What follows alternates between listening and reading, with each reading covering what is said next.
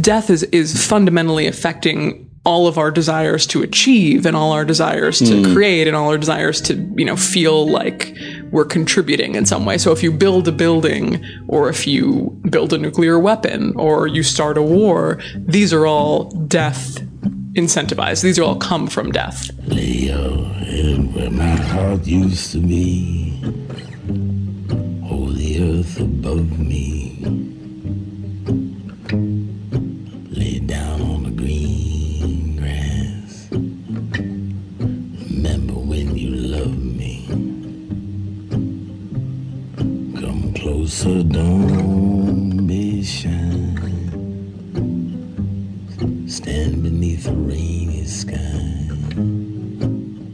The moon is over the rise.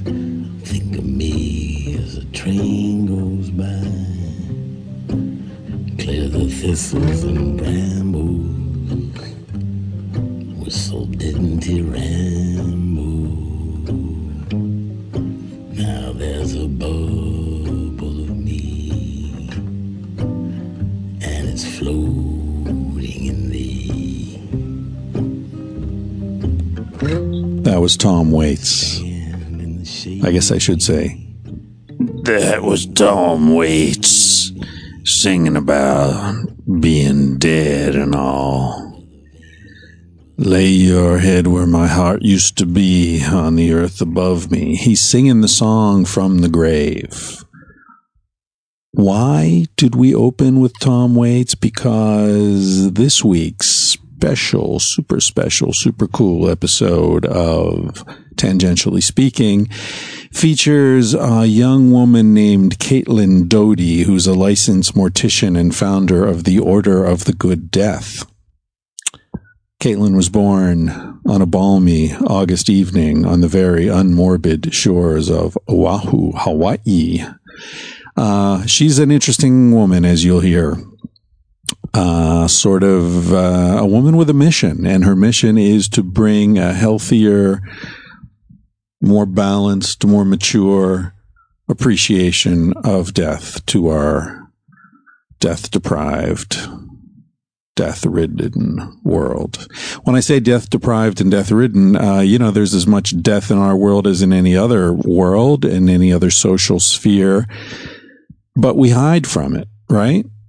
And one of the things you'll notice if you go to Spain, you go to Barcelona, where I've lived for 20 years now, 20-some years, you go to the famous Boqueria market on the Ramblas, where all the tourists go.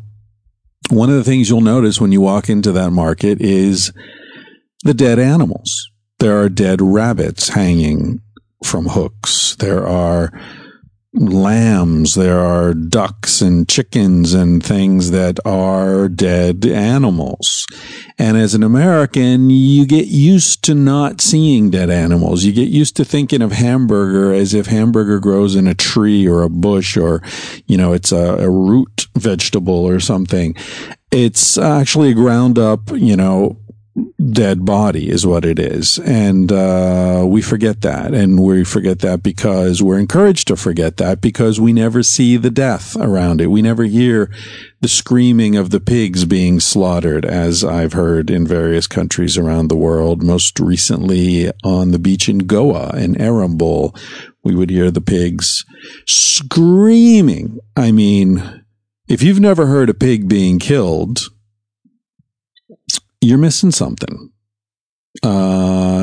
because next time somebody tells you animals don't feel fear or grief or a full range of emotions, you can tell them they're full of shit because you heard a pig freaking the fuck out because it knew it was about to get killed. As I can tell you, they know what's going on and they don't like it one bit.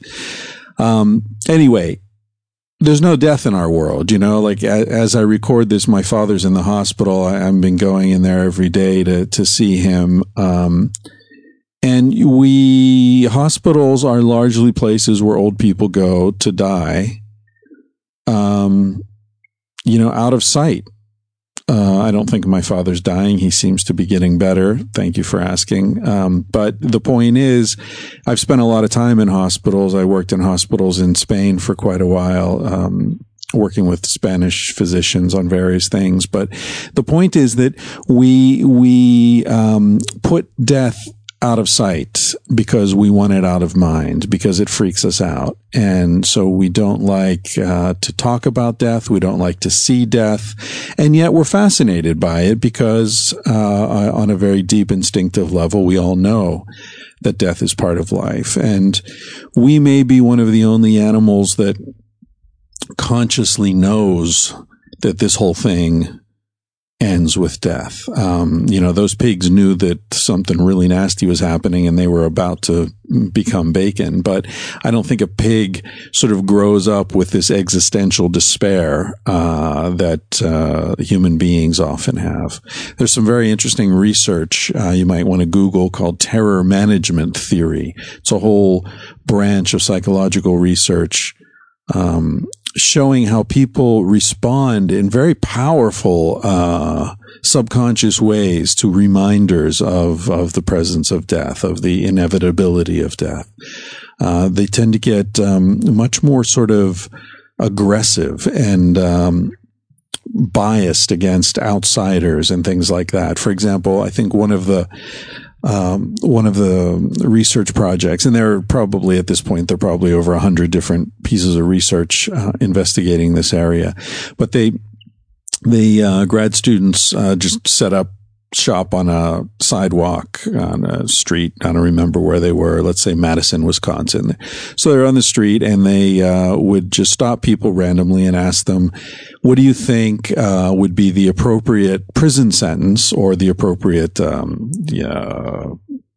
response to someone who enters this country illegally, right? With nobody, not with bad intentions, not a terrorist, just somebody, whatever, your typical Latin American crosses the border trying to get some work, whatever. So they asked people these questions, and there was a range of answers from nothing to a month in jail to a year in jail to, whatever, 10 years in jail. So they set up a spectrum of different responses, and they got a baseline, reading from your average person. You would say the certain, whatever it was, a month in jail or whatever. And then they did the same questions to the same people in the same town, even on the same street, I believe, but they just moved down a little bit past a funeral parlor so that the people who came upon them had been primed to realize that death happens just because they walked by the funeral parlor. Nobody said anything about death. Nobody mentioned the funeral parlor. So the only variable was now they're asking people in front of this funeral parlor. And the responses were significantly more aggressive. So where they might have said a month in jail, now they say a year in jail.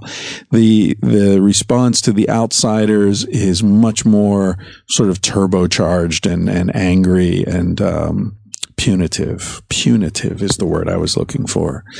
Anyway, so we are an animal who knows we're going to die, but we're also an animal who spends an inordinate amount of time and energy pretending we don't know this. And Caitlin Doughty is someone who's calling bullshit on that and doing her best to cultivate an intelligent, informed relationship with death. And she's a very interesting person, a beautiful person, in her presence. She's a lovely woman and with a lovely apartment and not morbid or gross or creepy or any of those things that you might associate with death. So the theme song of this podcast, as always, is Carsey Blanton's beautiful Smoke Alarm, which if you listen to the lyrics, you realize is about death. It's a very Carpe Diem sort of song. I encourage you to listen to the lyrics. You can check out more of her music at carseyblanton.com. She's got a tip jar and a policy of letting people download whatever they want. Leave some money if you can. If not, then you don't. She's that kind of gal. CarsiBlanton.com, CARSIE Blanton, BLANTON.com. You can also check out Shore Design T-shirts, our one and only sponsor at this point, and pretty much the only sponsor we need. They are great. They're based in Chiang Mai, Thailand, which is one of the home of some of the best food I've ever had, I gotta say. I've spent several months in Chiang Mai over the years, and I like that place a lot. Anyway, ShoreDesignT-shirts.com. They put together the Sex at Dawn shirts that we've got on our website, chrisryanphd.com. You can get them for $20 if you're in the U.S. If you're outside the U.S., we'll have to see what the postage is. It gets a little steep. The shirts are designed by Levi Greenacres, Levi Greenacres, ACRES. .com, and he's got a book called Mommy's New Tattoo, which you can check out at his website or on Amazon.com. Very cool book. And as always, stop by feralaudio.com. Check out some of the other podcasts they've got there, particularly the Duncan Trussell Family Hour, which is responsible for me getting into this racket in the first place. Duncan's fantastic. He's part of the whole crew with Joe Rogan, Ari Shaffir, and the other folks I've been hanging out with lately in Los Angeles. So that you've already heard the Tom Waits song. And later in the podcast, please don't be confused. There's going to be a musical break, but because this musical break stuff is new to us, I didn't mention it during the recording. So at some point, you're going to hear Sibel, a Brazilian singer, do another version of the same song, Green Grass by Tom Waits. So you get a very different feel for the same music. Hope you enjoy it. Thanks. Said, baby, what's the big deal? Feel what you wanna feel. Say what you wanna say. You're gonna die one day. For example, I could kiss you just because I want to. What's the difference if you turn away? I'm gonna die one day. Why do you waste your time? Welcome to another edition of Tangentially Speaking. Everybody out there in tangential world, this is Dr. Christopher Ryan. Today I'm joined by a very interesting woman named Caitlin Doughty, who is a mortician, believe it or not. I feel like I'm in an episode of 6 Feet Under. You are. Yeah, she's not only a mortician, she's young and attractive and not at all, not pale particularly. I'm particularly pale, well, I would say. I would argue that I'm pretty pale. In present company, compared to me, Casper the Friendly Ghost is tanned. Yeah, well, at least you have freckles, though. Mine, it's just like a barren white landscape. Exactly. And I've got her cat on my lap here. Tell me again the cat's name. The cat. I call it the Meow. I call her the Meow. Is it 2 words or is that merged somehow? No, it's one. No, it's 2 words. The Meow. It's an official title. Say hi to the Meow. Say hi to the Meow. The Meow shit on the carpet again. Yes, the exactly. Meow is scratching the carpet. Mm-hmm. Yeah. Okay. Sometimes in rage, I'll call her just Meow. Like someone would call, like a mother would call a child by his full name. Or kid. I'll call her, or kid. I will call her by her short name, which will be like, Meow! And she does something particularly odious. But she was actually, my aunt breeds Siamese, like high-level Siamese. High-level. And royalty. Yeah, royalty. It's just the royalty of the Siamese world. And originally her show name was Kauai King Kaluamoa Ipolani.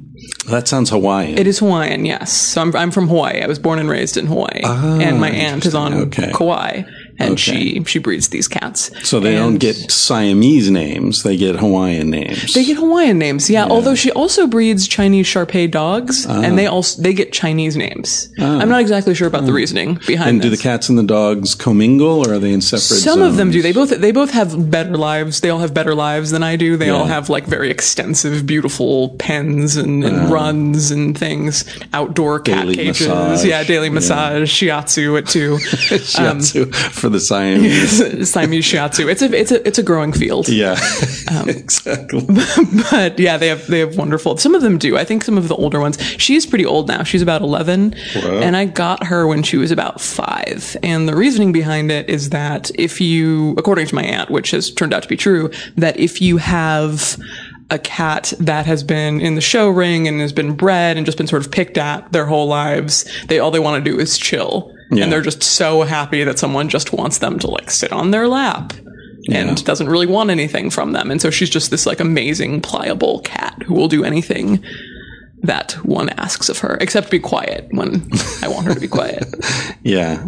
I'm glad we start, this lived up to its name by just talking about my cat forever we'll alone. For an hour. I'd like to specifically address my best friend in the whole world to begin this podcast Is that today. Your cat? The meow? Yes, the meow. Yeah. Oh, sad. Well, I had a cat once. There was a part Tonkinese, so it sort of looked like a Siamese, that café con leche color, but more fluffy and round. Yes, that fluff really is very cute. Yeah. That fluff element. She was so cute. And my girlfriend at the time, who was Spanish, we were living in San Francisco. She was a street cat, and my girlfriend at the time wanted to call her Misha. So we called her Misha. Okay. Then we moved back to Spain with the cat. And only then did I realize that in Spain, Misha basically means cat. Oh. So I thought it was some like exotic. El Gato. Yeah. Well, El Gato. Yeah. But I guess it's, like pussycat or, whatever. It's so I realized it was kind of a really dumb name by the time we got to Spain, but it was too late. I wanted to name the meow. I wanted to name her Liebchen, which is kind of the German word for sweetheart. And it's actually the name of Angelica Houston's cat in The Witches, which was one of my favorite movies growing up. But I was living in San Francisco and I had a roommate and she was like, Liebersean, what's the cat's name? And she just couldn't. Lebensraum. Yeah, she just couldn't get it. And so I was like, all right, the meow. Yeah. You'll be able to deal with that. Simple. Right. Yeah. All right. Okay. Well, enough with the cats, although it's going to be hard to ignore the cat, which is on my lap demanding affection. She's a little slut. She sure is. That's good. Okay. So you are a mortician. We met the other day when we were both on the death panel of a TV show called The Point, which people can find on YouTube. It's the special death episode, which starring everyone us. will be running out to see. Yes, exactly. So I guess basically I just want to, like, how the hell does a nice girl like you end up in a place like this? That's actually a good way to ask it. People, a lot lately, people have been like, what was your childhood like? Yeah, why did this, really dark. What happened to you? And I'm always like, it was kind of fine. I grew up on a tropical island. Yeah. It was real nice there. People are kind. So I think I definitely had a lot of morbid inclinations growing up. I had a couple of experiences that led me to just be really, really interested in the history of death and the culture of death and the aesthetics of death. And I went to college. No, this is as a kid. This is a kid and a teenager. So how, if you don't mind talking about it, because that's kind of complex, sophisticated existential concern for a teenager. It is, yeah. And so I was a very existential teenager. Do you think, is that, without meaning to pry, but do you think, is that related to experiences, or do you think that's an inborn trait? Well, I think it's kind of both. I have to imagine that it's both, because I've had a couple of different experiences, which I'll definitely share with you if you'd like, that I think certainly are the root of the way that I am now. But I just can't imagine that this wasn't also, I feel it so strongly, and my interest is so strong that I can't imagine it wasn't also just a natural inclination that has grown over the years. Because I don't think if I was just trying to like get over childhood stuff and figure, and that's what, people will say, like, oh, she's just messed up and she actually, you couldn't be this interested in death if you weren't. It's not healthy. You were messed up from childhood somehow, which I don't think is true at all. I think that definitely what I'm doing now has been an effort to figure out and work through some things in childhood, but it's also because the problem of death is so huge and fascinating and complex and interesting, and goes into historical and psychological and physiological and all these really cool issues that can be interdisciplinary and combined. But when I was young, I did see a really traumatic death when I was about 8 years old. I was at a shopping mall, and a little girl climbed up on the railing of the big atrium second floor and just sort of plummeted off. And they took, everybody crowded around, they were screaming, and the mother was shrieking. And I saw it, and they took the body away, and nobody would really give us any information about it, even though we tried to find it. And it was pre-internet and pre-all that, so it was really hard to find. So I wasn't actually even, it's possible that she survived in some sort of weird, altered, having plummeted, 30 feet state. But I don't even know that, which is kind of a modern condition too, of, kind of like the soldier who goes off to war and we never find his body and we just assume that he's dead. But this is all a lot for an 8-year-old. Right. Especially, given the real point is that death is so hidden in our culture now that we don't really get to properly interact with it. So 100 years ago, 200 years ago, I would have been like, oh, well, there's, lots of, 5 of my friends died this year because a lot of kids didn't live that long.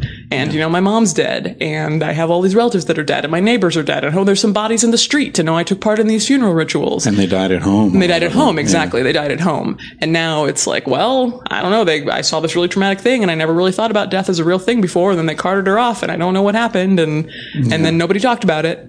Right. So I was just kind of like, and that was really, I think that, and because I think I'm already predisposed to sort of like existential experiences. And when I was 8, it was just like, like weight of the world and the questions on my shoulders. And I was able to repress it for many years. But then I think in high school really started to explore it. And that's what really helped me is, I think it's probably the same as sexuality. Like if you repress it, bad, explore it, good. And you may make some false starts in exploring it, but if you work really hard at it and you're really interested in it, you come to some really satisfying conclusions. And that's sort of the journey that I'm on now with being just a day-to-day mortician and then with the larger projects that I have. As you were talking, you're saying people sort of dismiss this as, your interest in death and the processes involved with death and all that. You're trying to work through stuff, or exploring issues from childhood. But isn't pretty much every adult life in some way, at least any adult life that's actually, well lived, I think, is trying to explore things that bother us. Or I remember Carl Jung, I think it's in his autobiography, says something about, pay special attention to people and ideas that really bother you. Oh, absolutely. Because that's where you'll find yourself. There's a reason that resonates. Death bothers me every day. And people, not so much death is people's relationship with death and the way that we interact with death. It just every day I just look at it and I'm like, if I could just get in there and, and sometimes it's if I could get in there and tell you what to do. And then sometimes it's like if I could get in there and figure it out myself because I have no clue. I'm bumbling around the universe as an idiot, just as everybody else is. Right. But absolutely. If something bothers you, then that's don't run away from it. And on a cultural level, it is something we talked about the other day on this show. I definitely agree with you. I think our culture is sort of characterized by our avoidance of death. I remember when first time I got to Spain, and still it's Western culture. There's still a lot of, bullshit and denial and everything. But I went to the famous market in Barcelona called the Boqueria. It's one of these big outdoor markets, with everything on sale there. And they've got, rabbits hanging by their legs with blood in their eyes. And they're just like, it's a dead rabbit, And, first of all, the fact that they eat rabbits kind of freaked me out, because in this country, rabbits are, it's like cats. Secondly, the rabbit's it's just a dead rabbit. It's not in plastic wrap with styrofoam. It's not, de-blooded or it's not unrecognizable as a dead animal, which seems to be what we do here. That's not a dead cow. That's a burger, well, I don't know. But and the funny thing is the reason they have the rabbits like that they don't cut them up and all that, is because during the Spanish Civil War, which was a terrible time in Spain, a lot of poverty, people were selling cats as rabbit I didn't know that. Yeah, so you'd get a paella with little bits of, quote unquote rabbit, which was actually cat. And so to assure people that they were actually getting rabbit, they had to sell the rabbit. Want to know your carcass. Yeah, because they look very similar, skinned. Yeah, side when they're hanging like that. Yeah, that's really fascinating. Well, I think American culture, especially, I think has been so successful because of the denial of death. Because when you're denying death really it's a humbling experience. If you're really accepting death and what it's doing to you and what it's doing to your psyche, and the fact you'll ultimately die into your framework, it's a really humbling experience. But if you're just sort of bullishly going through denying it, there's a lot of hubris there. Yeah. So you're able to create this whole, this sort of American freedom and expression. And a lot of that, in a way, kind of comes, not to be unpatriotic, but kind of comes from a place of bald-faced death denial consumerism. Yeah. As it's all really connected to, I'm not going to die. I'm optimistic. The world is great. Right. I'm a powerhouse. I'm a god. Yeah, I'm a god. Gods don't die. Yeah. I'm an immortal thing. America's the best. And yet, that really comes from that. Yeah, I think you're absolutely right. But I think it's also ironic in a sense, because even the stronger that impulse gets, the stronger that sort of belief system becomes, the more short-term thinking takes over our politics and our economics and everything. I think of the famous thing, I think it's the Iroquois, who every time they had to make a major decision, the Iroquois nation got together. There are all these, I think, 7 different tribes. And in fact, the Iroquois political system is thought to have been the inspiration for the bicameral legislature in the United States government. That Benjamin Franklin knew about the Iroquois and liked the checks and balances system that he saw there. But anyway, not to get off on them, but they would, when they had to make a major decision, they would say, okay, how is this going to affect 7 generations into the future? Right. That's how we need to make this decision. And we are so, even in our culture, we were still, there's a lot of lip service paid to, our children and our children's children. Yes. But you look at what they actually do. It's like, we don't know what to do with nuclear waste. Well, yeah, don't worry about it. We'll figure it out. The ice caps are melting. Yeah, well, whatever. It's not going to affect me. Right. I'll be dead in 30 years. So who gives a shit? And having to admit that you're responsible for nuclear waste, or you're responsible for climate change, or you're responsible for any of these things kind of diminishes us as humans presently alive.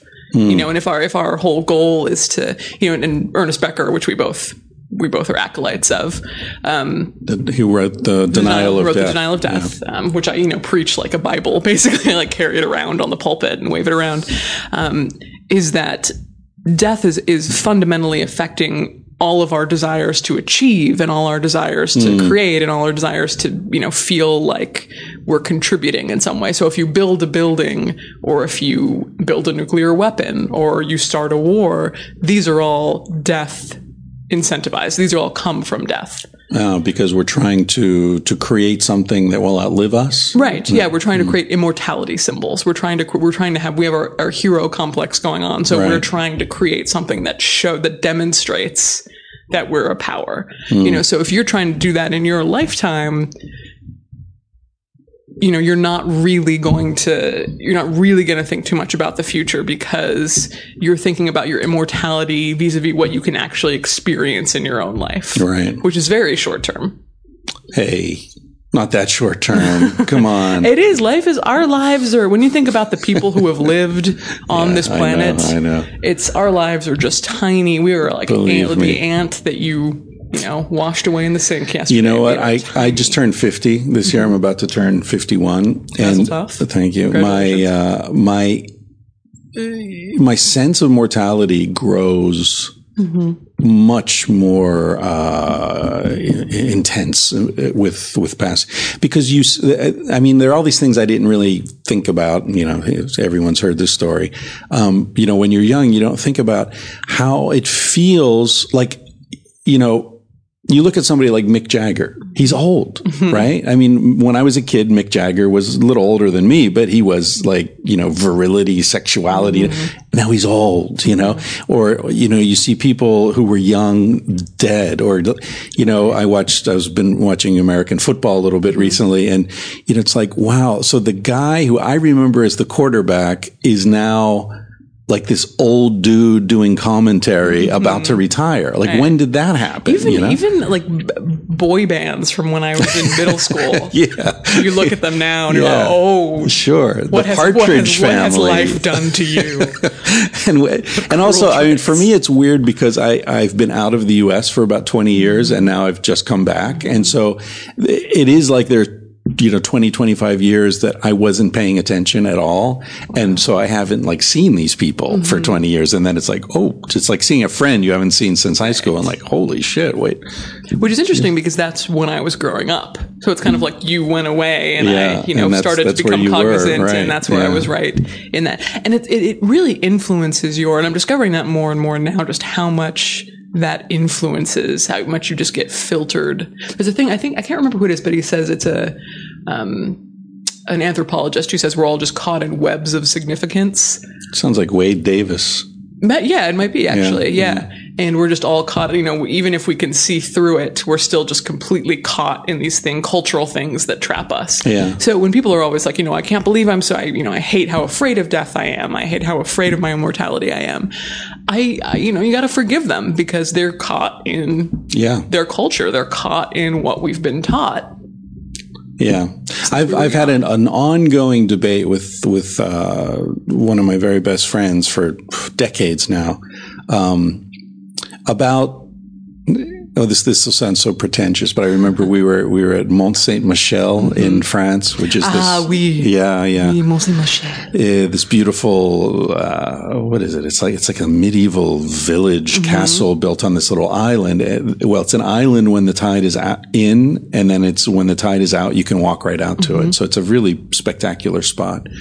I remember we were sitting out there on the rocks one night and talking about the pyramids. And this does sound really pretentious, but it's an awesome story. It just keeps getting better. Continue. Well, I mean, the pyramids must be, one of the most outrageous denials of death, ever, right? Right. And I remember, we were essentially arguing about whether or not civilization is worth the trouble, which is a book I'm working on now, but it's been a long time coming. It's a daily question that I have as well. Yeah. And, he's an engineer. He's a religious guy. He's got kids. He's invested in the world as it is. And, I, on the other hand, have always felt a sense of detachment and like, all right, I'll hang around, but I don't like it. I'm not gonna like it. You can't make me like eating your peas or something. You can't make me like it. Yeah. I've been very resistant in some ways. But anyway, we were talking about the pyramids and, he was talking about, I said, well, what have we ever done as a species that's really so fucking spectacular, And he said the pyramids. And I was like, Jesus, the pyramids. I look at the pyramids, I see hubris, ego, ignorance, slavery, immense suffering. I like, okay, fine. They're beautiful at sunset, but was it worth it? Fuck no. Yeah. It's funny. The American funeral industry especially loves the Egyptians. Like the whole, it's so funny when I went to mortuary science schools, which is where you go to get your degree in mortuary science. Which is what, after a BA or how does that work? It depends. I got it after a BA, but you can also get it. I think you can actually get a BA in mortuary science. You can get just a trade school AA degree. Depends on your state, really, and what they're going to accept. Right. So I went after a BA, but and you did this in California? I did this in California, yes. And there's this whole narrative wrapped up in the Egyptians as being the original embalmers and being the great memorializers. Right. So there's never been a better time in history for memorializing the dead than the ancient Egyptians. Right. And, nothing we could ever do could ever live up to the standard. And so a ton is taught about that. Not a single word is ever mentioned about really fascinating death cultures from the Native Americans or from, just Madagascar, places around the world where they do things that are so different from our own death traditions. Like they, leave bodies out to be on platforms to be eaten by animals, or they have secondary burial where they come back and clean the bones or dance with the bones or engage with, a second funeral rite to be buried, or they keep the bodies in the house to decompose, or these things are never taught. What's taught is, oh, the Egyptians, weren't they amazing? Look how well they preserved these bodies.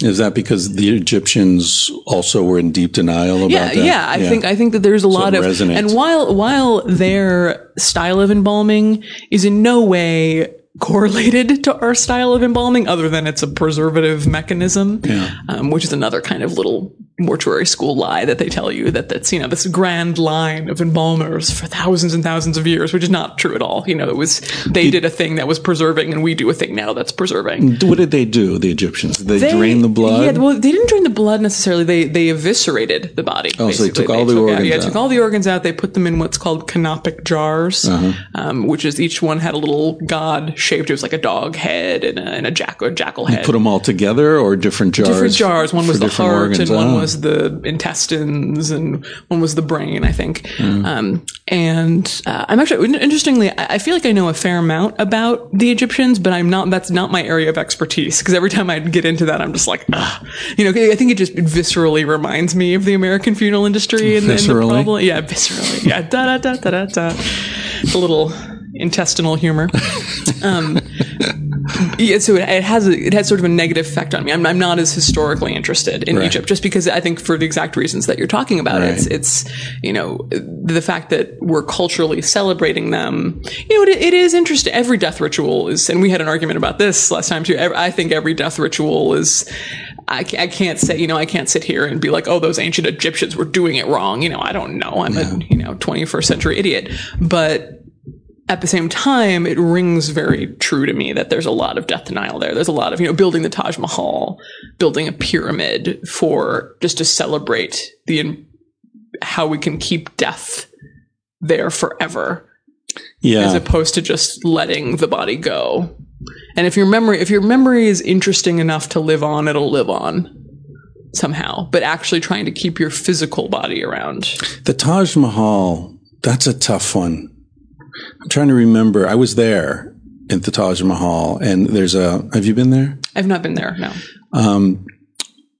I can't remember. Shah Jahan may have been the name of the Maharaja who built it.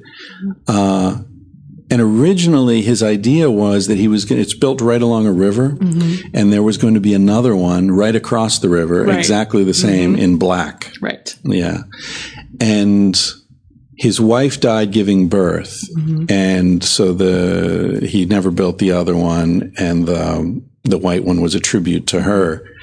And the child who she had given birth to when she died grew up, deposed his father, and threw him in jail, essentially, in the Red Fort. And I was sitting there in his cell in the Red Fort, and you can look out and see the Taj Mahal. I mean, wah, wah, wah.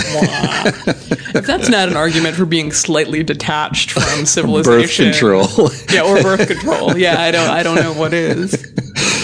All right, I've got a million things I want to ask you about, but I always forget to do the commercial break. Okay. So when it occurs to me, I'm just going to jump on it. It's a little death. Commercial is a little death. It's not quite an orgasm. It is an orgasm, but it's its own little death. Yeah, it's a little pause in the action. Okay, here we go. First of all, the theme song is by Carsey Blanton. It's called Smoke Alarm. If you like the sound of that song, you can check out her other music at carseyblanton.com. And you can also hear an entire podcast I did with her in the archives. She's a really fascinating person. And the song fits right into the theme of the day. Let's see if I can remember the lyrics. Say, baby, what's the big deal? Feel what you're going to feel. I can't sing anything. Okay. Certainly not into a microphone. Say what you're going to say. You're going to die one day. Mm-hmm. Yeah. It's a beautiful song. And the whole thing is like, hey, what are you waiting for? Mm-hmm. Why do we waste our time? looking for an explanation, running from a confrontation, thinking what you're going to say, when everyone you've ever known is heading for a headstone. I don't want to give the end away, but you're going to die one day. It's a beautiful song. That's good. My dad always used to say, every time, my dad has like a running series of jokes that he just pulls out every time. And every time we would watch Titanic or anything about Titanic would come up, he's like, do you want me to tell you how it ends? Basically spoiler alert. Well, I'll tell you something about how it ends that you might not know. There's a hotel in New York I stayed in recently called the Jane. It's a very cool hotel. It's the West Village. It was built originally for sailors to stay there. So the rooms are like a berth on a ship. They're tiny, micro rooms. They're like one step away from those capsules in Japanese airports, you know. Like you walk into the room, there's a little, a space to stand next to a single bed. There's a shelf above the bed to put your bag. There's a TV, a window, and that's it. And it's like $120 a night. So if you're stuck in Manhattan, it's relatively affordable. And it's a great location. Anyway, that's the hotel where they took the survivors of the Titanic after they brought them back. It's like, hey, here, something that'll remind you of a ship. Thanks a lot. Yeah. Thanks a lot. You wake up with your PTSD. Exactly. All right. So, Carsey Blanton, I've paid tribute to her. I think we've got a sponsor. By the time this podcast goes out, I believe we'll be sponsored by Sure Design T-shirts. We should just do a fake one in case you're not sponsored by them. It's kind of a fake. Well, I figure even if we're not sponsored by them, they're still really cool. So why not? Right. Why not? Sure Design T-shirts. Yeah. We're working on designs now, and I don't know if they're available by the time you're listening to this, but you can always check it out at either at my site, what is my site? ChrisRyanPhD.com, or at feralaudio.com, or at SureDesignT-shirts.com or SureDesign.com. I'm not sure. Google it. It's a hell of a commercial break, isn't it? Google result.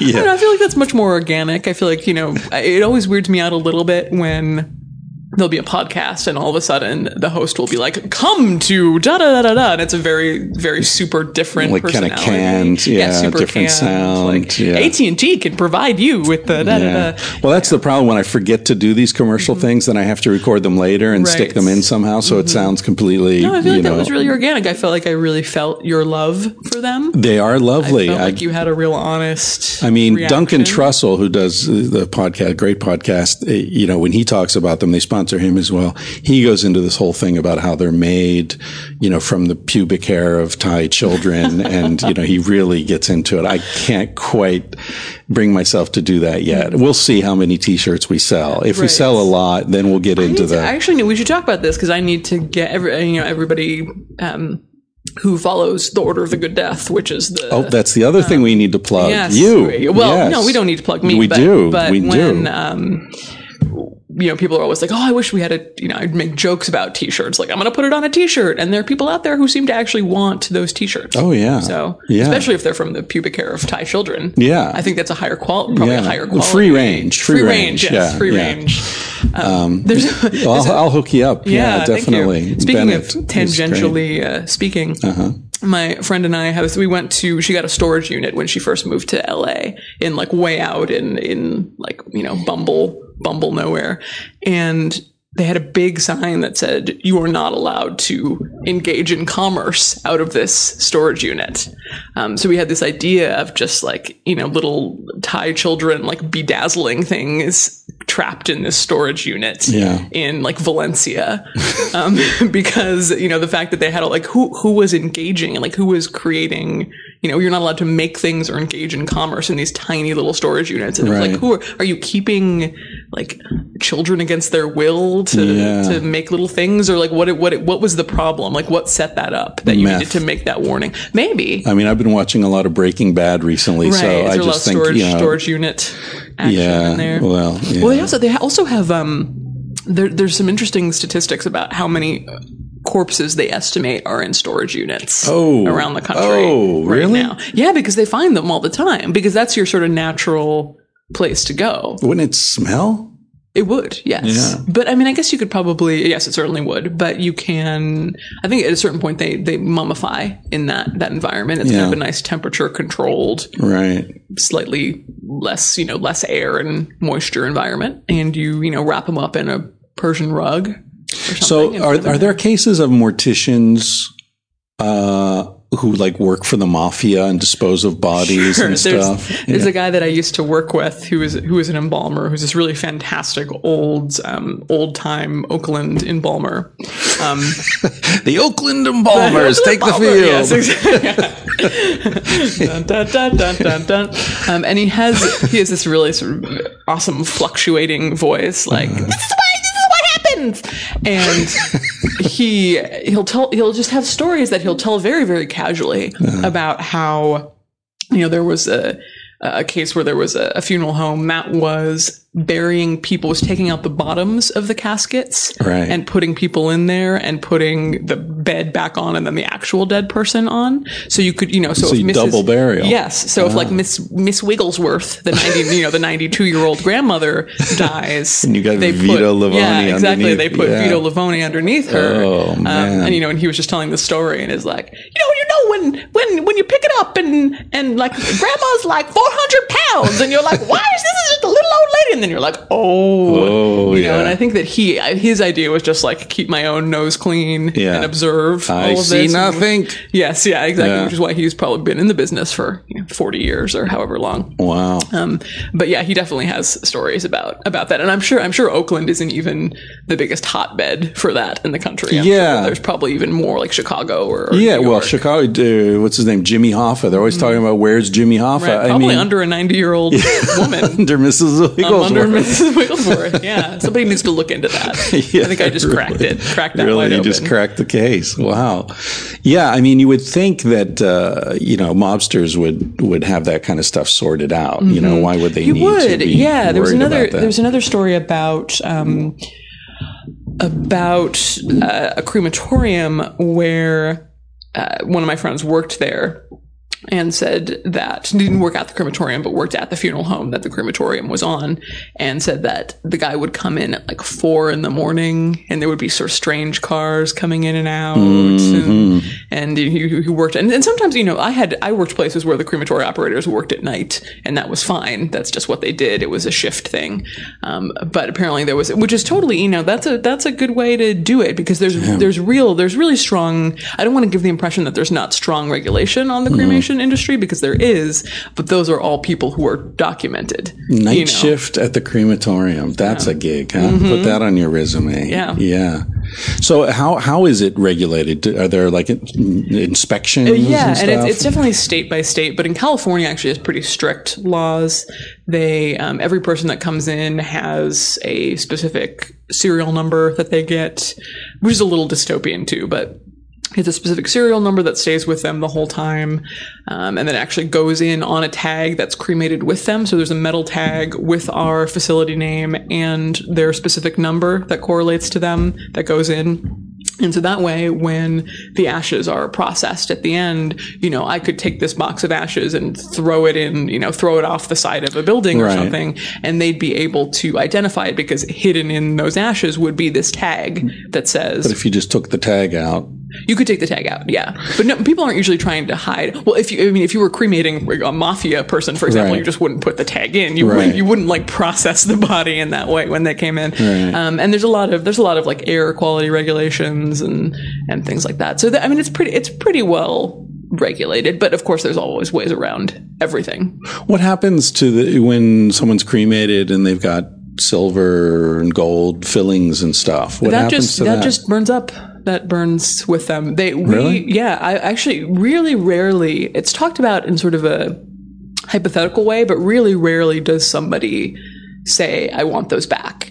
And we say, absolutely, you can come in, but we're not going to do that for you. If you want to have your dentist come in and extract, your gold fillings, you can absolutely do that, but we're not gonna, because that's a huge liability. Right. You know, if I'm in there, because I've extracted false eyes for people and strange things, but I'm totally not qualified to be in. People are like, "Hey, I want mom's false eye." That did happen. Yeah. It was for what? I don't know. I thought it was strange. I mean, you know, and I didn't think it was strange, but it was strange because they were such a just like nice family, right. A nice little white family.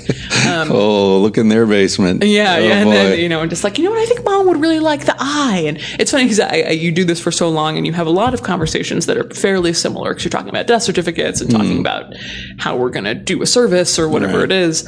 And then all of a sudden somebody will say, you know what, mom really wants the fake eye. And you're like, well, you know, the record kind of skips and you're like, oh, okay, I remember that there's still a lot of room for, you know, WTF weirdness in this business. Yeah, I didn't see that and yeah, coming. so I extract, which is remarkably easy. What struck me most about the fake eye is that it had veins in it. Like they designed them to have little red, not veins, the capillaries. Right. They like embed those in the fake eye So because like it looks more real. Someone with a hangover, you can request that. Can I have the hangover? Exactly, eye, but I guess please? I guess it just makes it look more, even though it's not moving. Obviously, I guess it makes it look more realistic to have things that an older person would naturally have.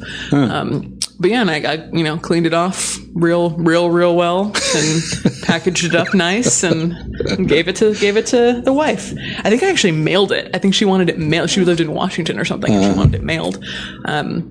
But yeah, so people, you know, ask You didn't for, have to like put a declaration on the package. Contents, one eye. well, these were not left. human remains because it was you know, disembodied fake. So when eye. you send the ashes, do you have to declare that somehow? Yeah. There's a That's special. You're only control thing? allowed to send ashes via U.S. Postal Service. You can't send it FedEx. You can't send it. No. Well, I mean, people do in the same way that they would send drugs. Right, That just way. don't And, say you know, what's just in say, there, yeah. it's you know, it's powder. So why? That's weird. Why U.S. Postal Service? Because they want to be able to track it. They want to be able to know, because and there's too much liability. I think FedEx is not interested in taking on the liability.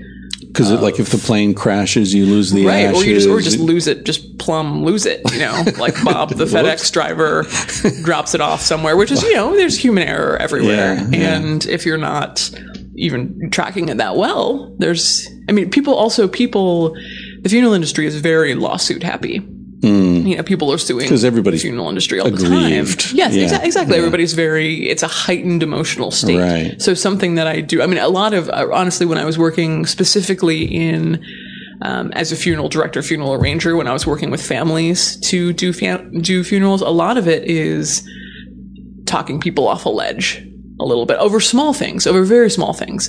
Like what? Like, you know, like my death certificate is taking 2 extra days to come in. They're just looking for a reason to freak out. Yeah, in a way. And that you have to not take that personally. Sure. You have to know that it's, you know, if you're doing and yeah, I mean, certainly if you mess up in some way, take responsibility for it. But for the most part, it's people who, you know, you'll be going along fine and they'll be, thank you so much for what you're doing. And then you say, you know, of course it's going to take, you know, it's Friday afternoon. So it's not going to be until Monday that we perform the cremation, and then just chaos ensues, and you can never really predict it when the chaos is going to ensue, and when the crying and the screaming and the telling you you're a terrible, awful person who can't do your job is going to happen. So you just have to kind of have an answer for everything and a way to just eat crow, basically eat shit, and say, you know, I'm so sorry. I'm so sorry the system is that way. I'm so sorry that it has to be that way. So you never really know what's gonna cause that. Stand in the shade of me.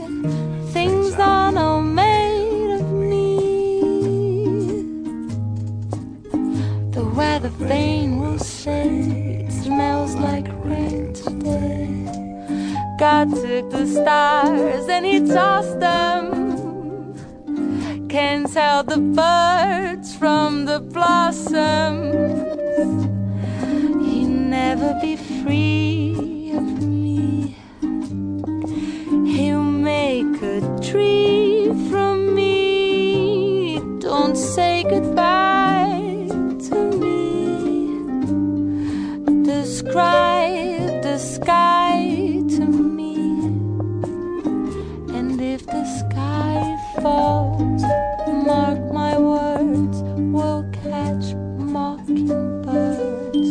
you think about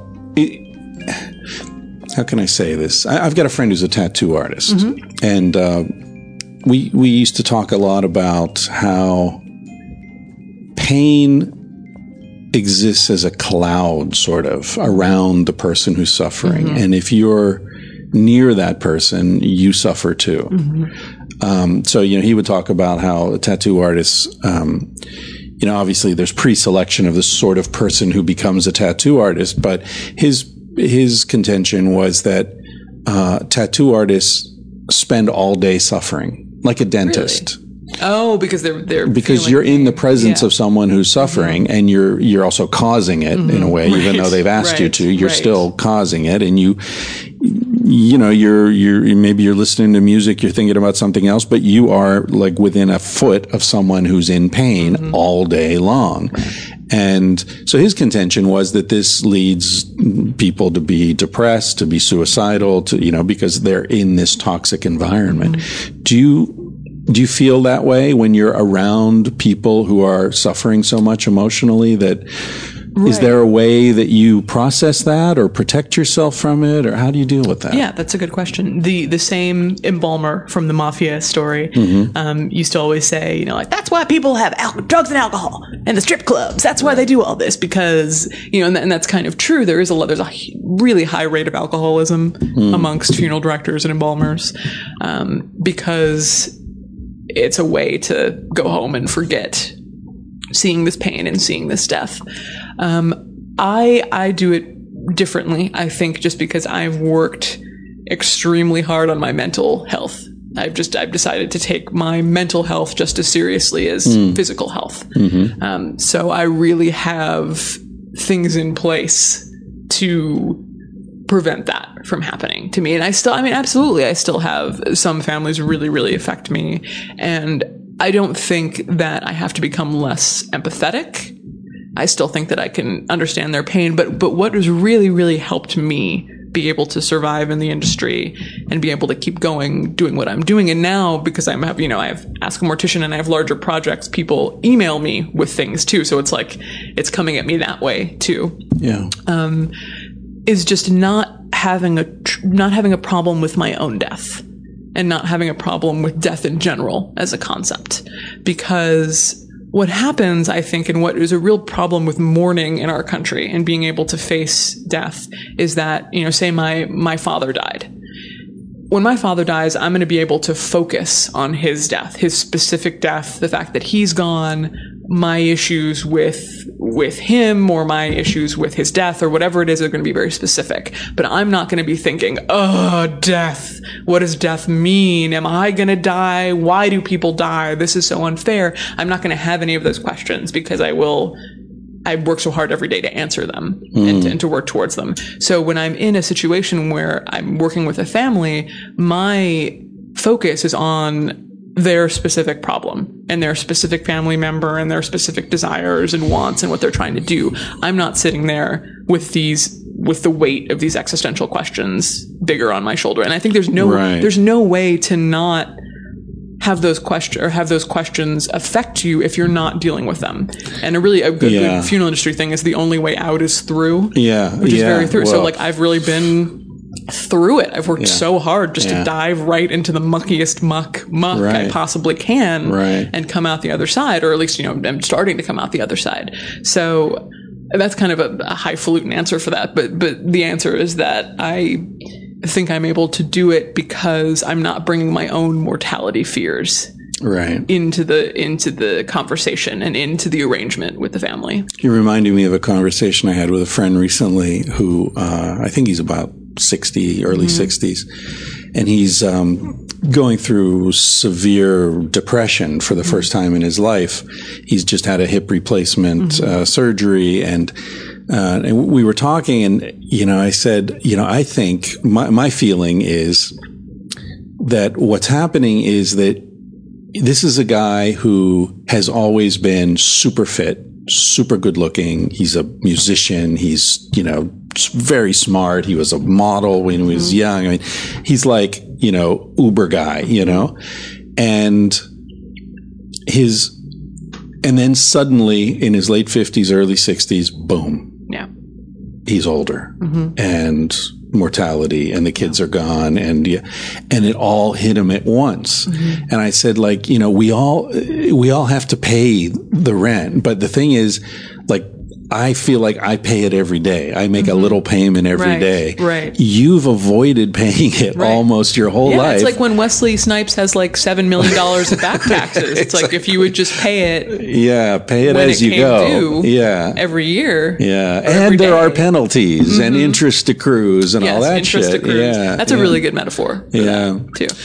Yeah, and the other thing you're reminding me of is something that I come back to time and time again, and I'm going to try to write about in this book. I think the culture's finally ready to hear this kind of stuff, but which is the importance of, you know, you said there's no way out but through, and that reminds me of the use of hallucinogens and how hallucinogens are such a central or at least altered states of consciousness are a central part of pretty much every traditional culture in the world.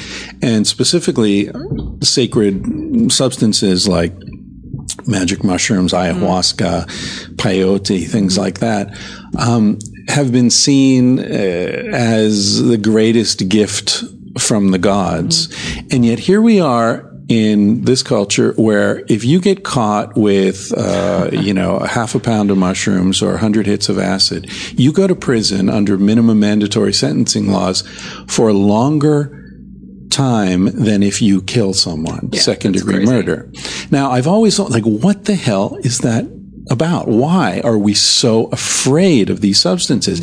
And I think one of the reasons is that these substances are about, they force you to confront your monsters. Yep. They force you to focus on your fears. Correct. Right. Yep. And so, you know, people say, well, you know, people go crazy. Yeah. They go crazy because people of go what's crazy. been built up. Exactly. Because they haven't looked at this stuff, whatever it is. They're running away from their fears and suddenly, boom, there it is right in front of them. They can't take it. They've got an unstable personality structure. And this is like a little earthquake and everything comes down. I'm not advocating the use of hallucinogens to anyone who's listening to this, but I am saying that a culture that incorporates them into the culture that honors this process, to me, is a healthier culture. Right. And probably a culture that's not building pyramids. Using slave labor. They're living in huts. They're sitting around having fun with their kids, telling stories, having sex, you know, going fishing when they're hungry. Right. And then they die and it's no big deal. Right. Because they're not in denial, but they've lived a different kind of life because death is accepted into that life. Yes. Whereas we're in this situation where we avoid any indication of the reality of death, thereby convincing ourselves that we'll live forever like gods. And then when death does come, we feel like, oh shit, what happened? Like what did I do? Yes. Yeah, exactly. It's a big surprise. Hey, before I forget, let's talk about your projects. Cause the problem with speaking tangentially is you forget all the stuff. I speak a lot about my projects, which is really flattering. Well, just and great, people who want to know more about you, really fun too, tell them where to go. Yeah. Well, I do two things. I have a larger project called Order of the Good Death, which is writers and academics and funeral professionals who are trying to do exactly what we're talking about, bring the conversation about death back into society through various means. Right. And then another thing I do is a web series called Ask a Mortician, which is just me sitting in front of a camera being kind of a goon, answering questions that people have about the funeral industry. And so you're sort of like processes. A death nerd? Is that a term? Oh, sure. It's not. Well, I mean, you can attach death to anything, which I have found. Yeah. Death expert is another word. That's hard to pronounce. Expert. It is, but that's kind of the sounds Spanish. Yeah, death. That's kind of the funny part is that it's really hard to pronounce, I think. And then having what's funny is that I said that jokingly. I think it was about Mary Roach or somebody that I had help me with one of my episodes. Oh, Mary Roach. She's great. She's very, very supportive. She's very nice. And what was her book about death? Stiff. Stiff, Yes, and then which is very Bonk funny. is about sexuality, and she's writing another one now, Yes. one word Yeah, title. yeah, I can't remember. what it is, but I think it's about the alimentary canal. It's about how food moves through the body. I think. Oh. I think it's like swallow or something. It's gotta be one syllable. It can't be swallow though. That's not probably not what she's going for. But yeah, she's been very helpful. And I said, she's a death expert just to be funny. And then on NPR and on several interviews that I've had since then, they've like introduced me as a death expert, or they thought that I like self-proclaimed Really? as a death That's gotten expert. into your bio? And I was like, oh, that's let's put that with a little ironic distance because that's embarrassing.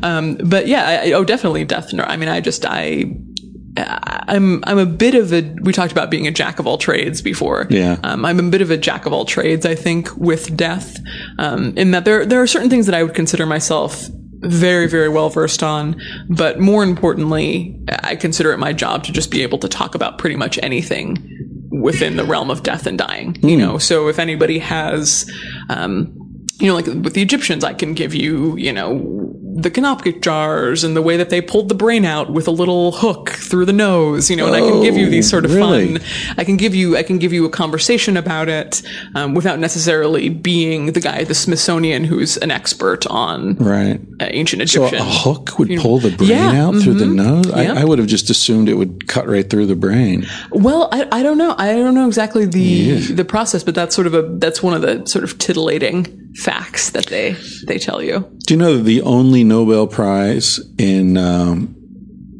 science that was ever given to a Portuguese was to the doctor who invented the frontal lobotomy? Oh. Yeah. And you know how they did that? They had this thing like an ice pick that went in through the eye socket, curled up into the brain, and then they would just move it around and kill stuff. So in embalming, there's a thing called the trocar. And embalming is interesting because it has this sort of scientific, idea about it. Like it's it's people in lab coats and morticians or highly trained professionals. The trocar is just this long pointed metal stick that goes in right above your belly button and just sort of indiscriminately stabs at all of your internal organs. So you go up, stab, stab, stab, stab, stab, and then you point down, stab, stab, stab, stab, stab, and then it sucks out all of the, so it's a point with a little vacuum on the end.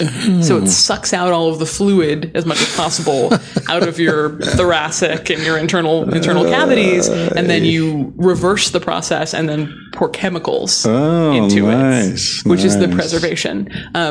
But I love the idea of something that's sort of perceived to be, Nobel Prize winning or something that's, very scientific. Great advance, but really it's just like indiscriminate stabbing inside a human body. It's like scorched earth technology. Your story reminds me of a great book called Pilgrim at Tinker Creek. You ever heard of that book? Oh, it's a beautiful, beautiful book.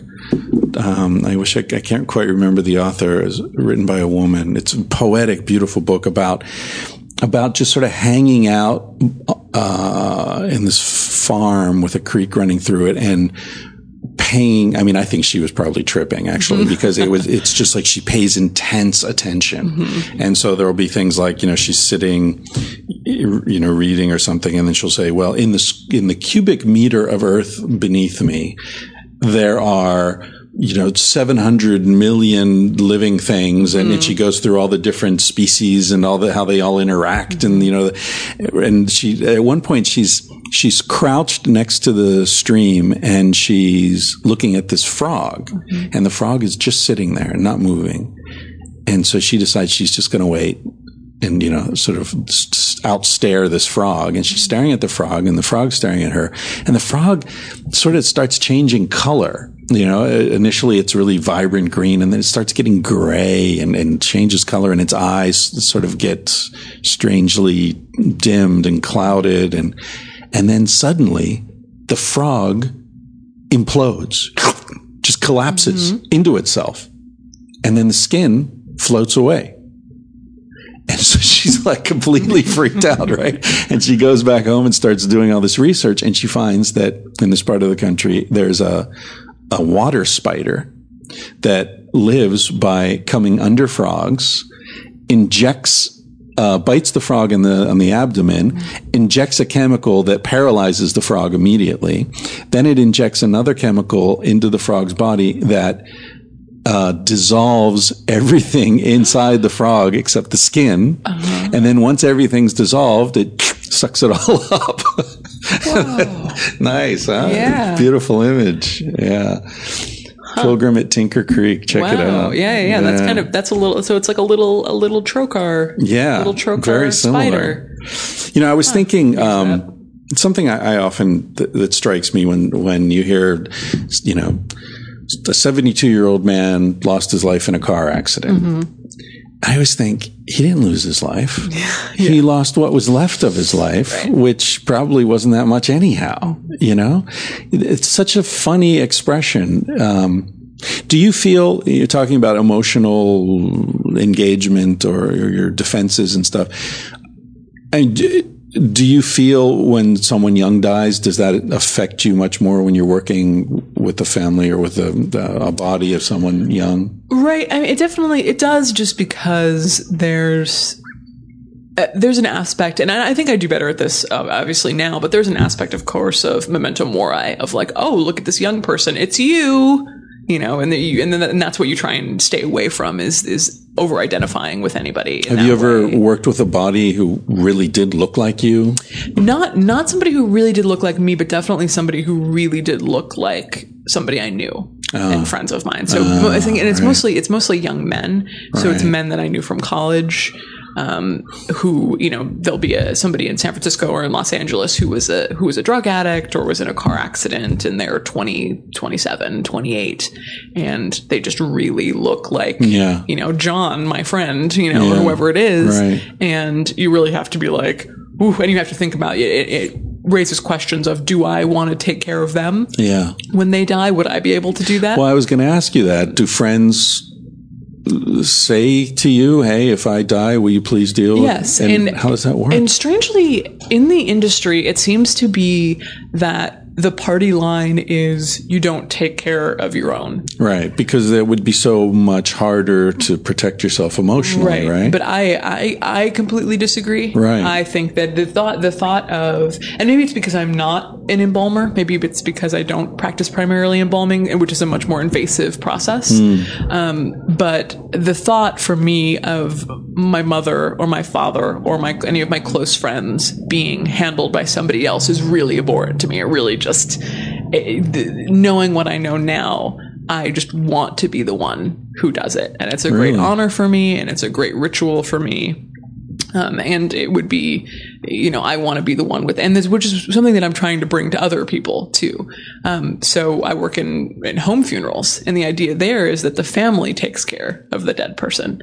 So if you die in your home, your friends and family come and they wash you and they shroud you and they keep you in the home, and they're in charge of the actual physical, tangible preparation of your body. Does everyone shit themselves when they die? Not everyone. No, it's basically, it's an issue of what's in your body when you die. Because your sphincter relaxes. Yes, and because all of your muscles, and there's also purge that comes out of the mouth or urine or whatever it is. Anything that's being held, any fluids that are being held. And do men get erections when they die? I know I read this thing about when they hang. Right. It's called like the Lazarus effect. It just has to do again with like blood flow and biology, and that does happen. But it's not. It's first of all, it's not as exciting as one would think. It's not like it's.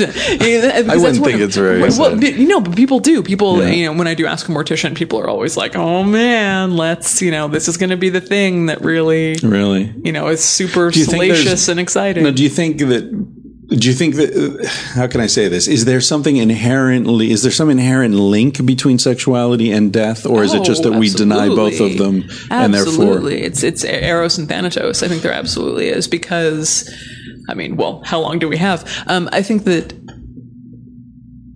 there's a sense of, well, first of all, when you have sex, there's the idea of sublimation, the idea that you don't need to be this person who's living on your own, because living on your own is this kind of cruel experience. Right. The fact that we're all on this planet, but we're still individuals, it sucks, because we're trapped in our brains, trapped in our physical flesh, trapped in our own experience. Trapped in our individuality, which again is what America's all about. Yes, which is a huge burden in a lot of ways.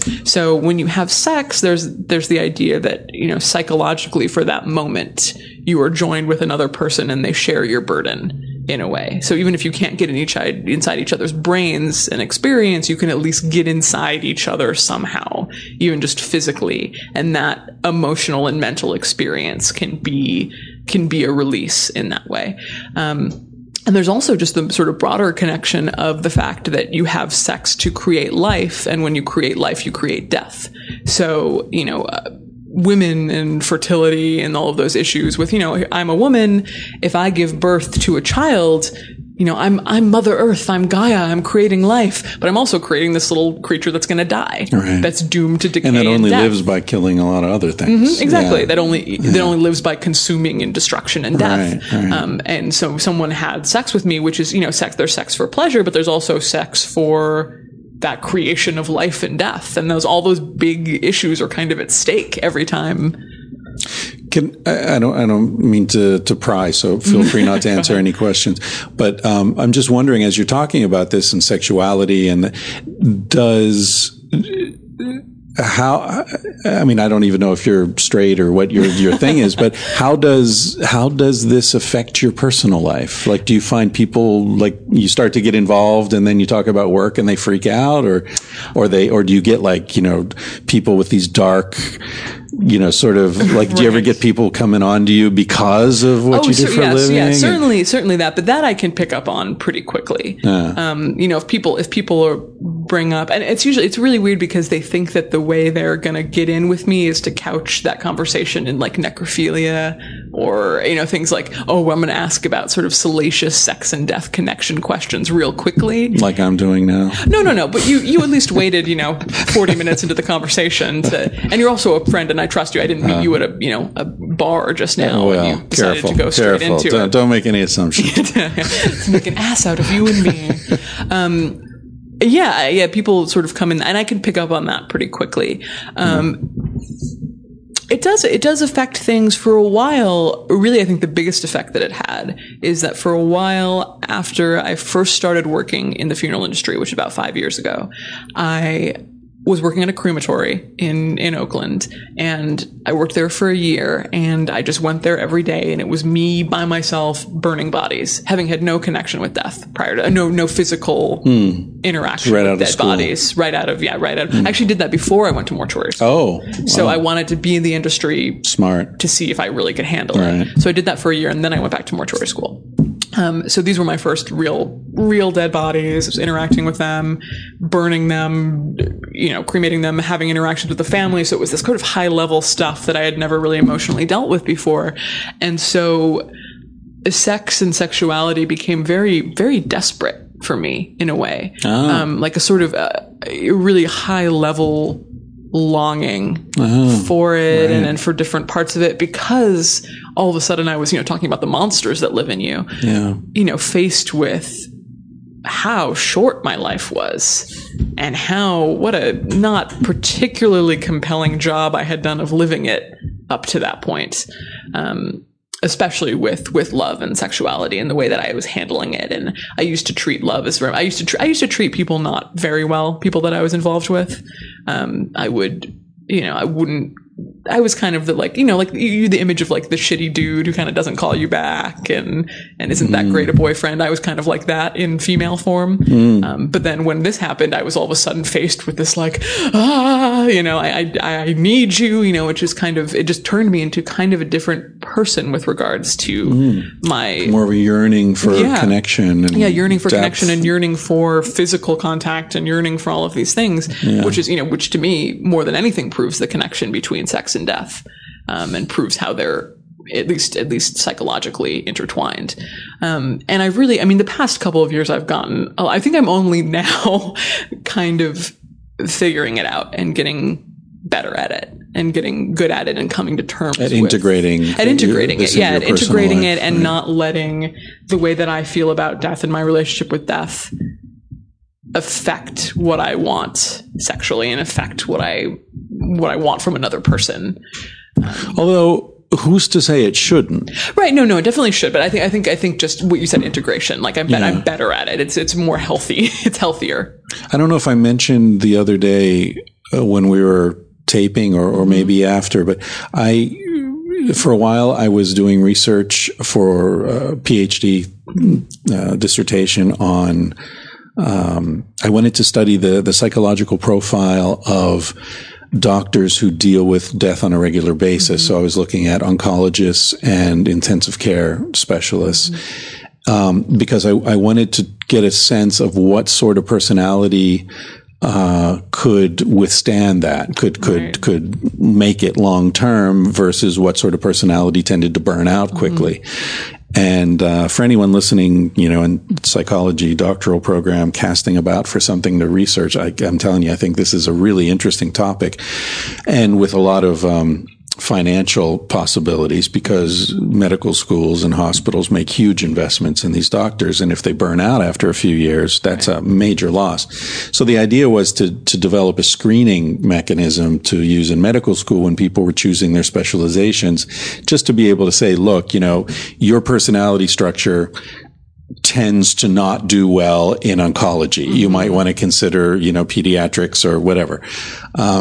And thereby save people a lot of trouble, like you did. You went and worked there before, which, It was so funny. When I started mortuary school, I went in there and there was we started with I think 50 students in our class and graduated probably 10. Yeah. A year and a half, and that's 2 years a later. year and a half, 2 years later. Yeah. And when we go, literally the screening they did for us is we went in to the health science campus and they did a physical, a really basic physical, and they had us check boxes on a form. I can't remember exactly what it was, but it was do you get real angry? Or do you, just really basic, are you insane questions. Are you actually, which didn't work that well because quite a few people who were actually insane slipped right on through the cracks. Oh, yeah, they tend to do that. Yeah. And so just the people who got in, and literally there was probably 5 or 6 people that I was yes, I feel like you should be dealing with death and with grief and with these families who are in this time. Yeah. I think that you can handle this and you're a rational adult. And the others were just off the rails. And some of them were just kind of dolts, but then there were some that were just who are you and who is going to allow you to do this? Hey, I see a sitcom here. Mortuary School. Death School Confidential. Death Squad. Yeah, and you could definitely, I imagine that would be the sort of thing that would attract very interesting personalities. It is. Yeah, it's some people who are just very, very sweet and very helpful and very, there's a second career or whatever it is. And then some people just weirdos. Yeah. I'm kind of weird, so I would never call anybody a weirdo, but I would call some of these people weirdos, just what? A weirdo's weirdo. Yeah, a weirdo. Yes, a weirdo's for the connoisseur of weirdness. But you reminded me of this whole thing with the oncologists and all that, because what I noticed, I spent about a year in hospitals doing research, interviewing people and hanging out. And one of the things I noticed was that there was a sort of very, how can I put this? Sort of a turbocharged sexual atmosphere in those areas. And I think it's because of the phenomenon that you're talking about. Yeah, I wouldn't be surprised. When you're around people who are dying, when you're reminded that it is there, no matter how much you try to avoid it, it's there. It's right over your shoulder every day. That changes the way you deal with things. And I think what I guess I felt, or the way I identified it, was that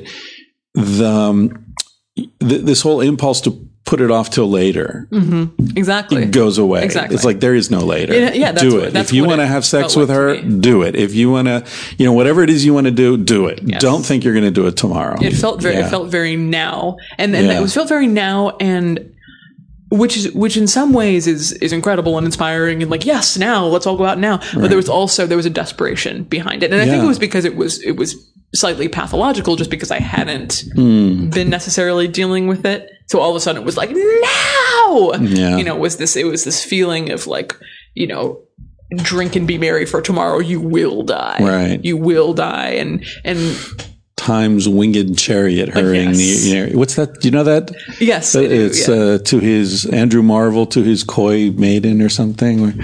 There's a lot of good like old death poetry that sneaks into the rhetoric. But there's definitely, and it's something that it's not something that I struggle with now, but it's something that I struggle with defining. What's that? With what we're talking about the sexuality. Yeah, it's something that I struggle because some things are very easy to put. Even things that are kind of complex, they can be broken down and explained pretty easily. Right. But this one is a little bit harder to explain, and the connection between Eros and Thanatos and sex and death, and how it works for a human and how it worked for me is still a little bit hard to define and to explain in a way that makes sense to people who haven't necessarily experienced it. Yeah, it experienced it, and it, I think, whatever it is, we're talking about being alive, being alive with an awareness of death, which is actually being alive. Right. Yeah, it's very strange. I almost feel like Western society, by isolating us so much from death, it's all about numbing us. It's all about, for example, I was talking to a friend who's taking antidepressants, and she was saying, she said, I always thought that antidepressants took away the sadness. Mm-hmm. And in my case, they sort of do, but they also take away the happiness. Right. They don't, it's not antidepressant, it's anti-feeling, it's anti-sensation. Something that I did, so in an attempt in my years after my first year at the crematory, one thing that I did come up with in an attempt to explain this phenomenon is something I called the ecstasy of decay. And what the ecstasy of decay is the idea that if you're faced with the most grotesque part of life, with decay, with death, with sorrow, with grief, the most primal triggers, which is decay in the universe, it opens you up on either side of the spectrum. So most people are living in this sort of middle world. Right, they're living, they're living between two bars that they kind of reduced range. Yeah. So they're sort of bumbling between those two things. Right. And when this happened to me, all of a sudden, the range vastly expanded. Back to hallucinogens. Yeah, exactly. Yes, exactly. Yes, it's very sensation. similar. I think it's a similar effect. Yeah. So vastly. So I was, all of a sudden there were higher highs than I had ever, I would see a sunset and just burst into tears. Right. Just absolutely burst, or see, a frog or the earth beneath my feet and just be right. like, oh, the universe. Yeah. Oh, it's amazing. But then I would also, then with that opening you gotta up, pay for that. you got to pay for that comes the opposite side of the spectrum, which is, oh my God, I'm, staring at the base of the abyss, into the nothingness, nihilistic, horrific existence of humanity, and it was sort of like you had to have one to have the other. Yeah, I think that's true. And so I've worked my way back in to the middle now, but with knowledge, like I can still see it in the distance on both sides. You ever read what's his name? Chö Yum Trungpa? No. That's a great book. Good to call up that name. Yeah, That's well played. Name your next cat. Yeah. He was a Tibetan monk. Interesting guy, actually. He was one of the first Tibetan monks to really get popular in the West. He wrote a bunch of books. I think Shambhala, The Sacred Path of the Warrior, or something like that is the one I'm referring to. But then he sort of discredited in some ways, because it turned out when he died that he was an alcoholic and he was sleeping with all the women around him and all this stuff, right? But there's a great tradition specifically in Tibetan Buddhism of seeking enlightenment through excess of pleasure and everything. Anyway, the point I was going to make is that I read that book years ago, and I remember one thing specifically from it, which is that he says, people think that enlightenment is constant bliss. Yeah. And it's not. Enlightenment is much more complicated than that, because a state of enlightenment is is balance. You're in a center, but you're in a center where you, no matter how happy you are, you never forget the suffering in the world. Yes. And no matter how much you're suffering, you never forget the beauty and joy and, wonder of the world. So you're in the center, but it's sort of the way you were just describing it. You're in the center, but you can still see the extremes. You never forget. So your range is huge because you've been to both those extremes, but now you're just trying to keep your balance, but it's balanced in a center of a much larger range than most people can deal with. I agree. I was just we were talking about how we're both writing books now too. I was in Hawaii, where I'm from, but on a different island in this writer's cabin for about a month. Nice. I actually just got back from there. That sounds great. I know it was great. You gotta hook me up with that. You should actually. It's a really amazing I've never been to Hawaii. Cabin in Hawaii, which is a little town at the north tip of the Big Island. And what I found, which was so interesting, is that I was there alone for almost a month, totally alone. I would walk into town every day and there would be some people. But I was alone, and I was just kind of, for the first time probably in my life, every day was like, okay. I would wake up and I would be like, now I'm going to, make some soup. And now I'm going to sit in this chair. And there was no, if 2 years ago, if you said, go to a cabin in the woods for 3 weeks to a month by yourself, see what happens.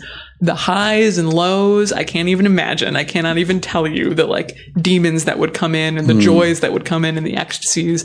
And this time it was just like I was just there. I was just, and I don't want to say I was present or whatever, but I was just, I could imagine the highs and lows that I could have, but I wasn't actually having them. Right.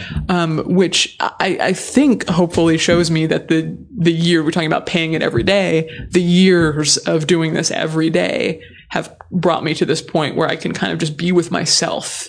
And I'm not afraid. Yeah. Because those highs and lows also are kind of a distraction from yourself. Right. Are saying like, oh my God, being with myself and actually looking at myself is so painful and so difficult, because I have to admit bigger truths about the world and how terrifying it is, that just being with yourself is incredibly difficult. But it's funny how you say how terrifying it is.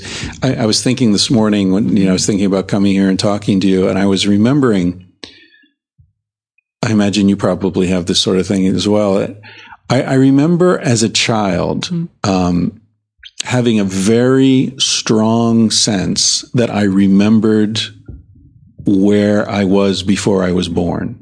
And having nothing specific, but having a very strong feeling that I'm alive now, I'm going to have this life, I'm going to get old and die, but never forget that where I was before was great, was happy, was wonderful. And I could sort of look forward and see like there's going to be a lot of pressure. There's going to be a lot of temptation to forget this. I guess what I'm saying is I had an awareness that life was going to take me further away from the point of origin, and being close to that point of origin, I could remember what was on the other side, and it was great. And I knew that it was going to be really important for me to remember that, but it was going to get increasingly harder as I got older.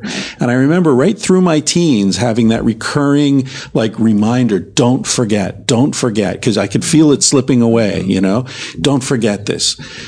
Wow. That's very romantic. I love that. I don't know that I necessarily experienced that, but I think that's a very, well, what I meant is that you probably had something in childhood where you were thinking to yourself, don't forget this, don't forget. Cause, once you get enough intelligence to sort of see the trajectory of life, that life takes you away from certain insights that you have as a child, then certainly in my case, I even remember writing it somewhere. Now I could never find where I'd written it, of course, but I remember thinking like, don't forget this, because if you forget, then you're fucked. Because then you'll be afraid to die. Right. There's no reason to be afraid to die. There's really no reason to be afraid to die. That's true. And I mean, there's reasons to be afraid to die that have to do with how you're living your life. Right. You know, there's reasons to be afraid to die because you don't have any of your shit together at all. Yeah. And your family's going to be left in the lurch when you die. And there's reasons to be afraid to die because you haven't accomplished anything. You haven't accomplished things that you want to accomplish or travel where you want to travel. You know what I've got a little insight into recently since our book came out and suddenly, you know, I'm doing all these interviews and I'm, you know, like got this tiny little taste of fame or whatever, is I never thought about this before, but it's like, I can imagine if you're like, let's say you're George Clooney, you know, most people would say, fuck, you're George Clooney, man. You've had it all. You can die a happy man. Well, actually, I don't know George Clooney, but I could understand how somebody like that would be like, I can't die now. I'm George Clooney.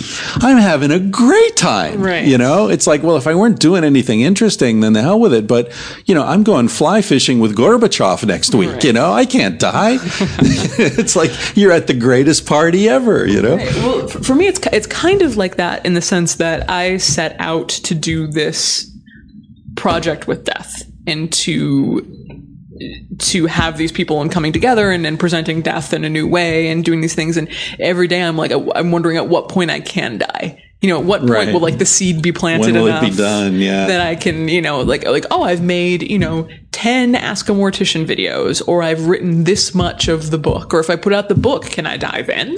Like if I do a TV special, can I die then? If I do, you know, it's always a question of when have I done enough to fulfill this thing that I feel so desperately inside needs to be done. And that sort of plagues me in that way. Like is this a lifelong project for you? I think so. Yeah. You're not going to become a kindergarten teacher? No, I can't. And the thing is that like as soon as I figured out what I was doing, which was almost immediately after I entered the industry about 5 years ago. What was your BA in, by the way? Medieval history from University of Chicago. That's a serious program. It's a serious program. It's a masochistic program. A lot of death in the medieval times. Yes, exactly. Very, so that was my academic conscious interest was medieval death rituals. Really? Oh. Yeah. So I had a kind of I had this academic background in it, and then when I started with the tangible aspect of actually being in the industry and working with dead bodies, it almost immediately clicked for me. It was like, oh, here we go. It's an interdisciplinary. We're putting these two things together, and I can be really good at both of these things, but what I can actually be good at and what can actually be my contribution is putting these two things together and bringing some deeper thoughts and questions and academia to the very day-to-day process of being a mortician and death in general. So that's what I feel like is my thing. And the second that it clicked into place, there hasn't been a day where it hasn't consumed me since then.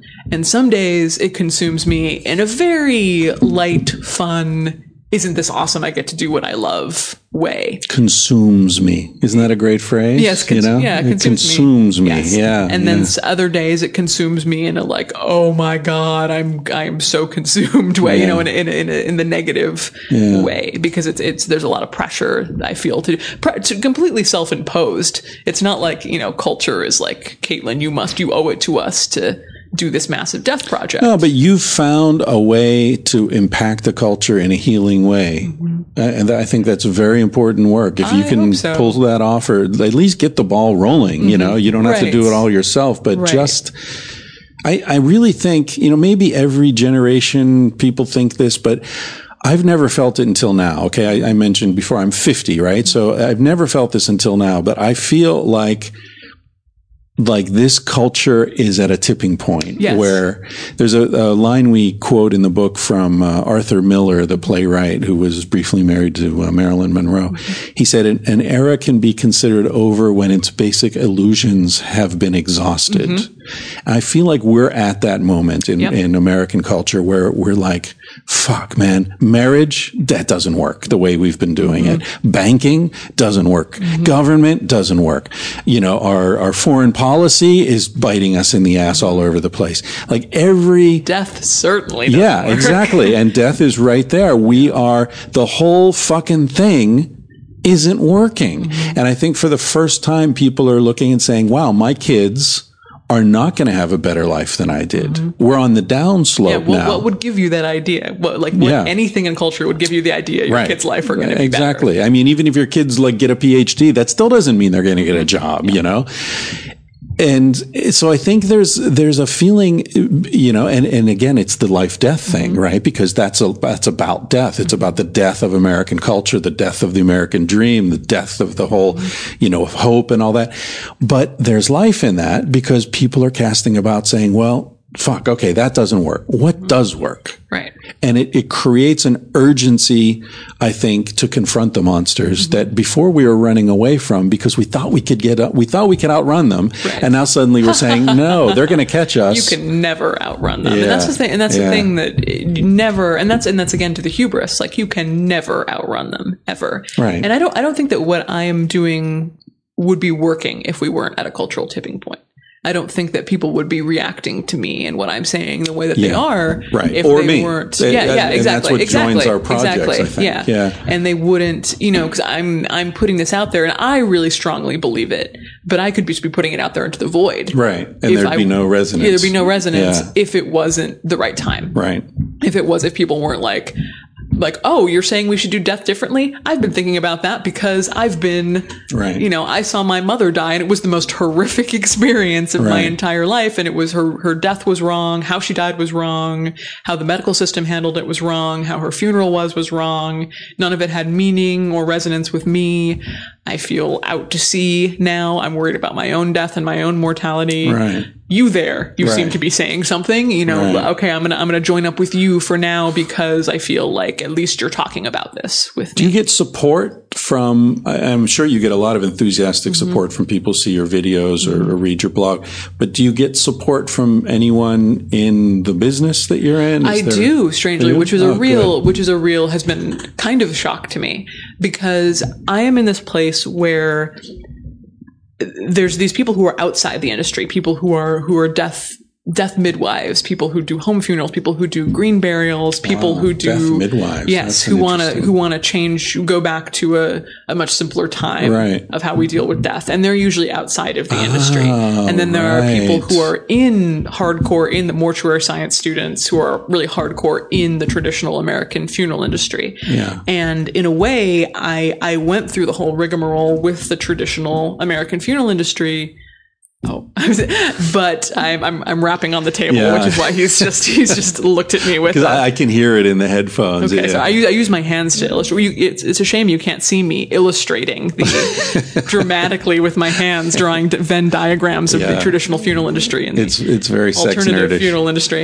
Or death nerdish. Sorry, you're the death nerd. I'm the sex nerd. And so there's these two groups, and for a while it's sort of been. Sorry, that was a mistake. For a while, it's been ne'er the twain shall meet. Right, you know they can't. And you're the bridge. Well, I like to. That was the idea, was that I would be the bridge. But I'm sort of at this point. I've managed. I feel a little devious here, but both sides, for the most part, seem to be okay with me. That's fantastic. You know, and they're kind of just like, I think they're all kind of like, let's see how this goes in a way. Like neither of them probably totally trust me. Right. But so far I've managed to really get some really enthusiastic, genuine support from both. That's wonderful. Because I think that there's a lot of people in the traditional funeral industry who know that we could be doing a better job, who know that there's much more out there and are open to that and aren't so set in their ways, and it's not informing their self-worth so much that they can allow for things. And then there's people outside the funeral industry who know that it's difficult to exact change from the outside, that you need in some ways to rehabilitate from the inside. We're not going to burn down the entire death system in America and walk away and start anew like an old growth forest, you know, like you have to do some change from the inside. So do you have anything to do with the military? Do bodies returning from war go into a different system, or? Well, it depends. I do a lot with veterans. But as far as like actual combat deaths, those go through a different system. What do you do with veterans? Well, there's some availability for they get a burial plot in a national cemetery. They get flags. If they're a certain rank, they get, you know, the guard and the presentation of the flag and the 21 gun salute. So it depends on what rank they were. I wonder how their sense of death differs You know, because they're, you know, again, it's one of those great isolating things. We send them off to deal with the death every day, and then come back and here pretend it doesn't exist again. which is really grotesque. The way that we treat people coming back from war and PTSD, especially, and how anybody thinks that a young man or woman can grow up in American culture with just complete death denial and then be thrown into the Middle East, thrown into Afghanistan or thrown into Iraq or wherever in just complete war zone with death and destruction and actual corpses and blood and guts and all of these things and constant fear of actually dying, constant 24-hour fear of being killed and having their life just wiped out. And the context for that just be like, we're fighting the good fight, boys, young men, young women, you know, we're fighting the good fight, and then just plop them back. Right, back into the denial the denial culture, and everybody around them just saying, you know, oh, thank you for your service. Or even worse, just not acknowledging them because they don't agree with fighting or the war, which is justifiable, but, you know, not acknowledging these people coming back, how they think that's going to be okay is just mind-boggling. Yeah. Well, listen, I could talk all day with you. This is really, really important stuff you're doing. I've enjoyed this little insight into your world. Maybe we can do it again sometime and talk about medieval death rituals. Oh yeah, it's a whole nother hour. Yeah, really interesting stuff. Ask a Mortician is on YouTube. Yeah, it's on YouTube, and then orderofthegooddeath.com is you can go there, and then we're on obviously Facebook and Twitter and all those. Great. All those other death denial mechanisms. Exactly. Yeah, there's another one. Those other ways to keep it the internet's forever, right? Yeah. All right. Thank you, Caitlin. Thank you so much.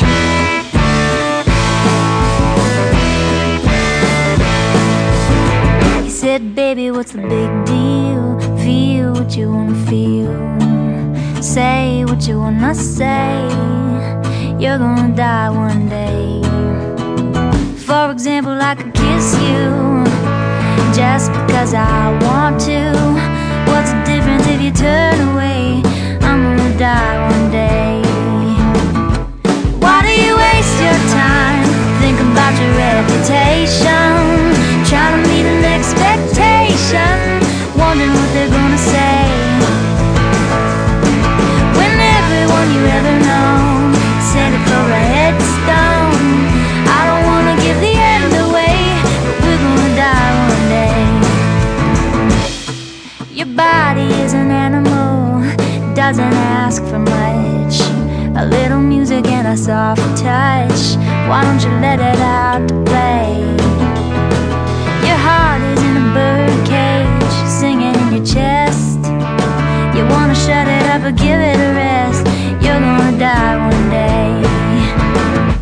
Why do we waste our time thinking about an obligation, running from a confrontation, wondering what we ought to say, when everyone we ever known said for a headstone? I don't wanna give the end away, but we're gonna die one day. We're gonna die one day. We're gonna die one day. So baby, what's the big deal? If you wanna be free, say what you wanna feel. Spend the night with me. I'm gonna take you up in my arms, and if we must go down, we'll go singing to the smoke alarms. We'll dance into the ground.